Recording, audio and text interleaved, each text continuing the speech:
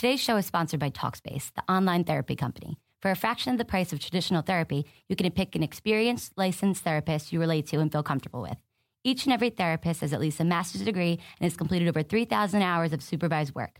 To match with your perfect therapist, go to Talkspace.com/boom. And to show your support for this podcast, use code BOOM to get $30 off your first month. That's BOOM. Talkspace.com/boom. BOOM.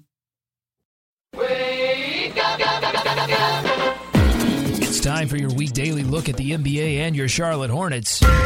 It's time for the Hive O'Clock Alarm. Oh, that sounds amazing.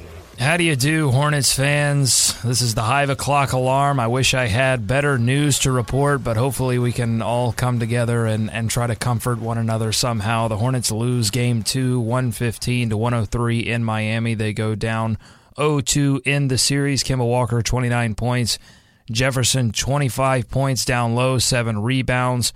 But the Hornets only 1 of 16 from beyond the arc. That doesn't sound anything like the Hornets that we got to know in the regular season. On the other side of the ball, Whiteside continued his hot, efficient shooting, 17 points, 13 rebounds, and Dwayne Wade going vintage all-star Dwayne Wade, 28 points, 8 assists, hitting some key ISO buckets at the end of the game. The hot shooting for Miami continued, 58% from the field to finish the game. They were 74% from the field in the first half, including hitting a lot more threes than people were used to seeing them hit. David, how much of this hot shooting on the part of the Miami Heat is on the Hornets defense, and how much of it is just the Miami Heat going out there and knocking down tough shots? I think it's a little bit more on Miami. I mean, they're just hitting all the shots. I mean, some of it has to do with defense and what you give them, of course, in the flow of a game. But to see Miami, a team that doesn't shoot the three well, go out and do that 2 games in a row.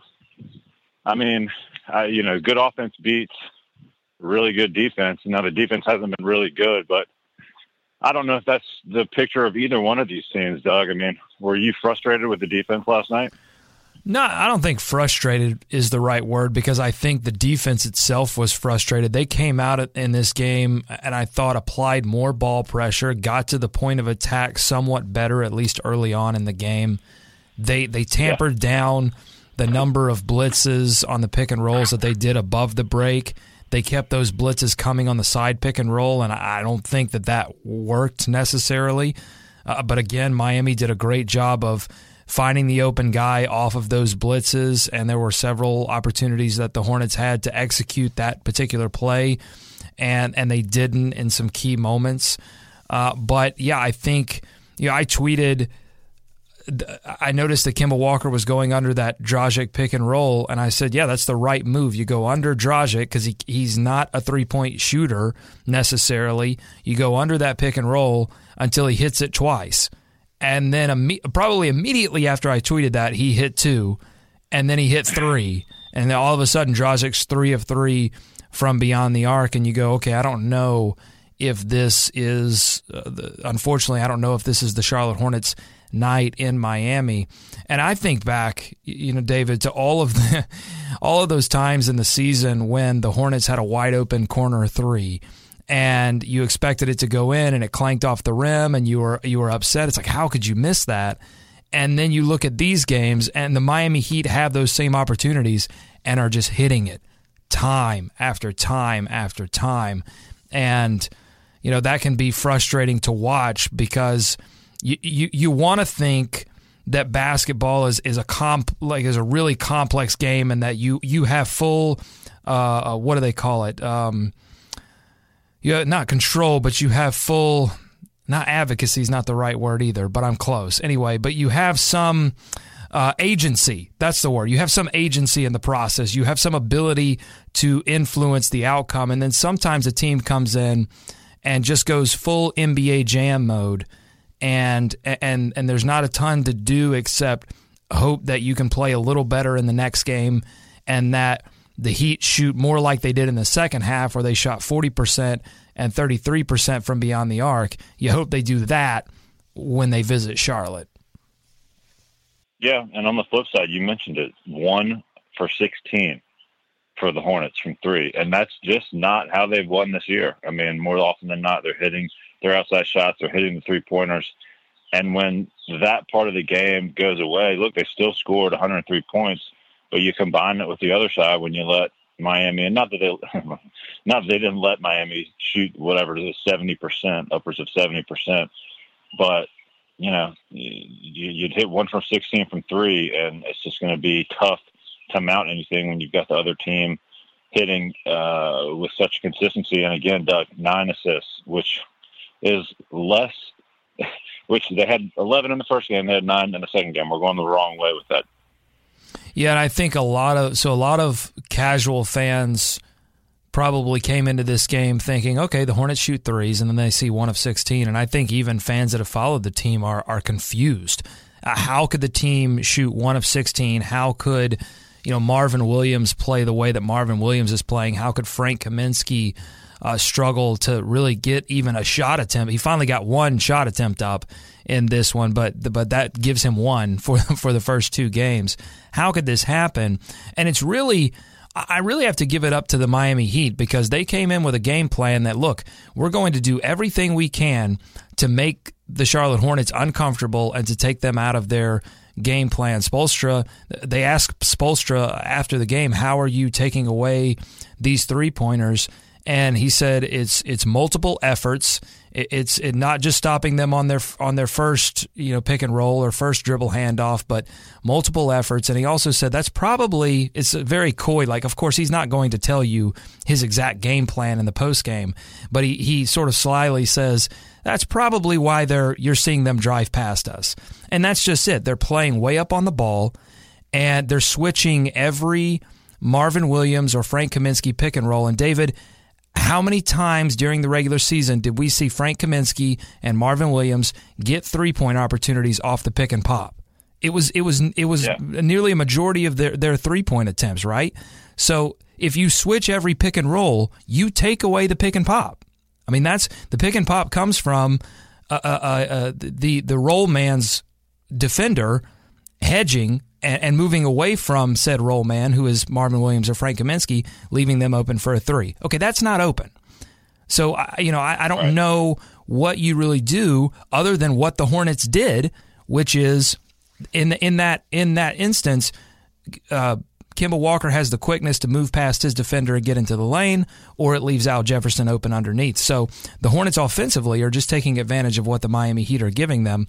That's why you don't see the three-point attempts. That's why you see 1 of 16. Yeah. And, Doug, we said that you couldn't give up 41 points in the first quarter. Mission accomplished. Unfortunately, 43 points in the second quarter has generally the same effect, and you feel like that's kind of where the game got away from them, don't you? Yeah, absolutely. And I think, again, it's a large part of that is on Hassan Whiteside, who was 8 of 8 from the field in this one. I mean, he's having, Shaquille O'Neal type efficiency numbers. Everything that he throws up, he's close to the rim. That helps. But everything that he's throwing up is going at the rim, or is going in. And Dwayne Wade, it just had, again, just a vintage game, hitting shot after shot, getting one-on-one opportunities at the elbow with Courtney Lee. And, it's an ISO situation. There's no help for Courtney. And Miami has a swagger. They have a confidence that comes, I think, from having a team full of versatile guys. Like, I think the Hornets are built to play a certain way, and if they don't play that way, it can take a lot of their confidence away. But Miami has a lot of two-way guys, a lot of versatile players, and they can play a couple of different ways. And so that's why you're seeing them, have some of the success doing things that they haven't done all regular season, because I just think that's the way their team is built. And the Hornets have not found a way up to this point to play the type of game they want to play. And they've obviously made a defensive adjustment. And, I don't know whether you think that defensive adjustment worked or not. The Miami Heat are scoring a lot of points. That's all I'll say. We're going to talk more on tonight's show about what Steve Clifford had to say after the game. It was very interesting. We'll have the sound. We'll discuss that in depth. But it is a lot of like results versus process. But the results are tough to swallow. Yeah, I'll just say I think it's funny how sensitive people get when a coach comes out and says, "I know more about my team than you," which should be obvious. I mean, I get it on both sides. I look forward to hearing you guys break that down, but it's like, look, the guy just, he's frustrated, and there were adjustments made. Look, not particularly talking about defense, but the points in the paint, the Hornets win that battle. The rebounds, the Hornets win that battle. So there were steps made in this game. It's just that the Heat are getting everything looks easy for the Heat right now, and nothing looks easy for the Hornets. And certainly, defense has something to do with that. But that's just the way this series is gone right now. The thing the Hornets have to do, Doug, they're coming back home. They have to take advantage. They have to be ready to play on Saturday because it really is do or die time right now. You get down 3-0 and nothing else matters really. All right, we haven't even mentioned the real loss in this game. Forget the score. Nick Batum going down, turned both of his ankles, but the one that they're concerned about, the left ankle that he originally hurt about a week and a half ago against Boston, that it is confirmed it's a left ankle sprain. And after the game, Steve Clifford saying he was very concerned about the ankle. Big Al Jefferson kind of letting it slip and saying, he's no doctor, but he's been around the game a long time and he's seen what ankles look like when they may be okay and when they're not okay. And he said after the game that he didn't think that Nick Batum would be able to return to this series at all. And even though they have 2 days until their next game, these games are a little spread out, David. That's highly concerning, I think, not having Nick Batum, who is, as we've mentioned time after time, one of the few guys on this team that can go out and even though he struggled in this game, he can go out and get a shot and make it. Yeah, pretty crushing blow right there. And I think Al was right there when Nick went down, if I recall correctly. He saw it and didn't think it looked good, and it certainly didn't look good. But that's a huge blow to the Hornets. It seems like every time they get into the playoffs or get somewhere with meaning, something like that happens. Not to play, Debbie Downer or woe is me, but that's just a tough one to swallow when it's going like that and you lose the guy that is so important for creation and everything else, especially at home. You were looking forward to see him go. So I don't know. I guess we'll wait and see what happens, Doug. Well, let me try to spin this, okay? If you'll bear with me, let me just try to spin this, okay? You've got Kemba Walker playing his A game. You've got Al Jefferson playing his A game, especially with what Miami's doing. It opens up Al Jefferson one-on-one opportunities with Hassan Whiteside, and he took full advantage last night. I mean, just doing anything he wanted to do. Yeah, vintage Al Jefferson, vintage Dwayne Wade. It was crazy, okay?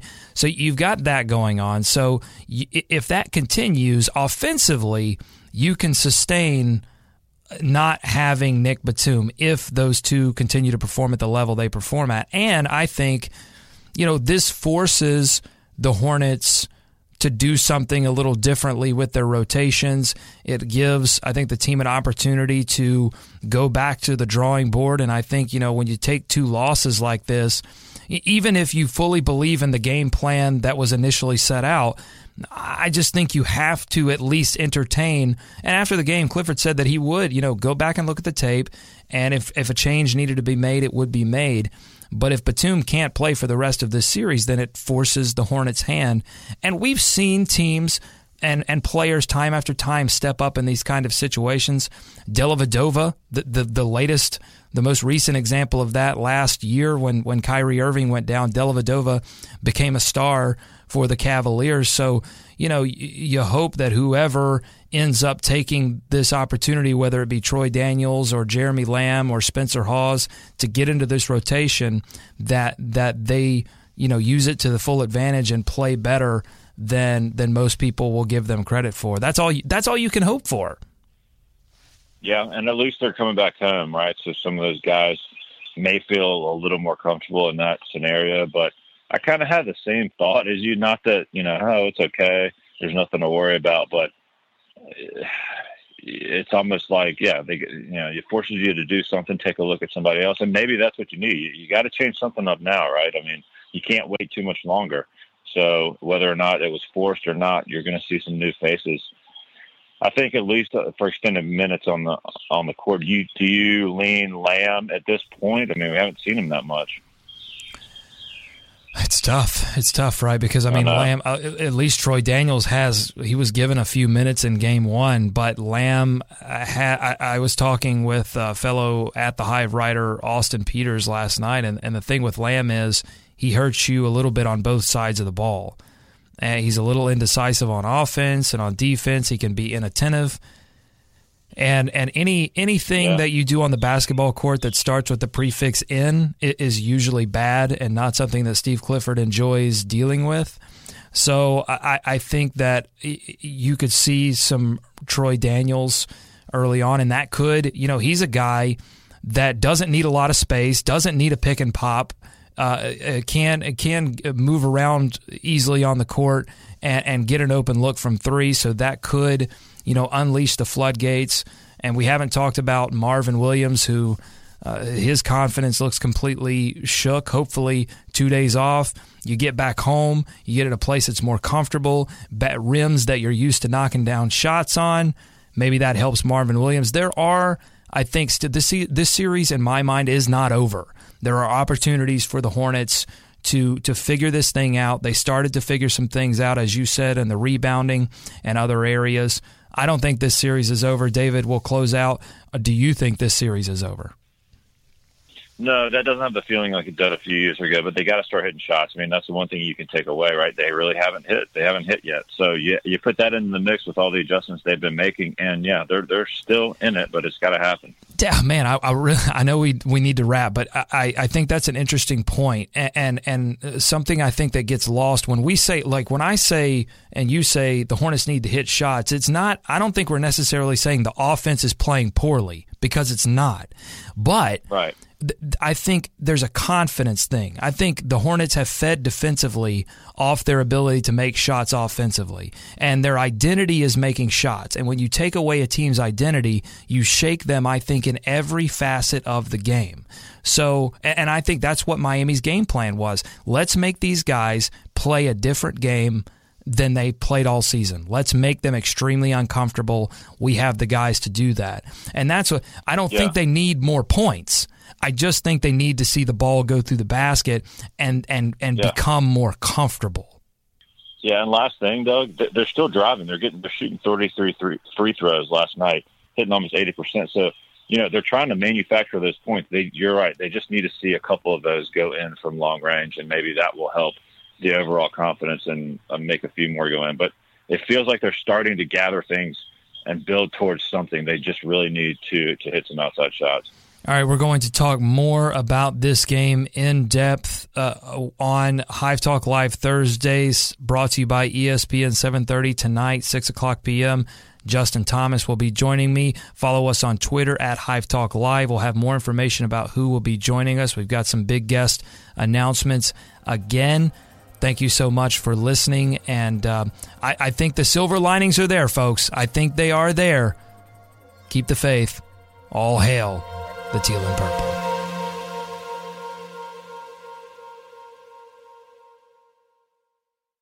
With the holidays around the corner, now's your chance to save time and money at Safeway's stock-up sale. Plus, earn 4 times gas reward points on participating items. Look for tags on items like Honey Nut Cheerios. Select varieties are 4 for $8 with your club card. And select varieties of Betty Crocker Cake Mix, Brownie Mix, or Frosting are 10 for $10 with your club card. Maximum gas reward at participating Sunoco stations is 20 cents per gallon and $1 per gallon at Safeway stations in a single fill-up up to 25 gallons. Other restrictions, limitations, and exclusions apply. For complete details, go to Safeway.com.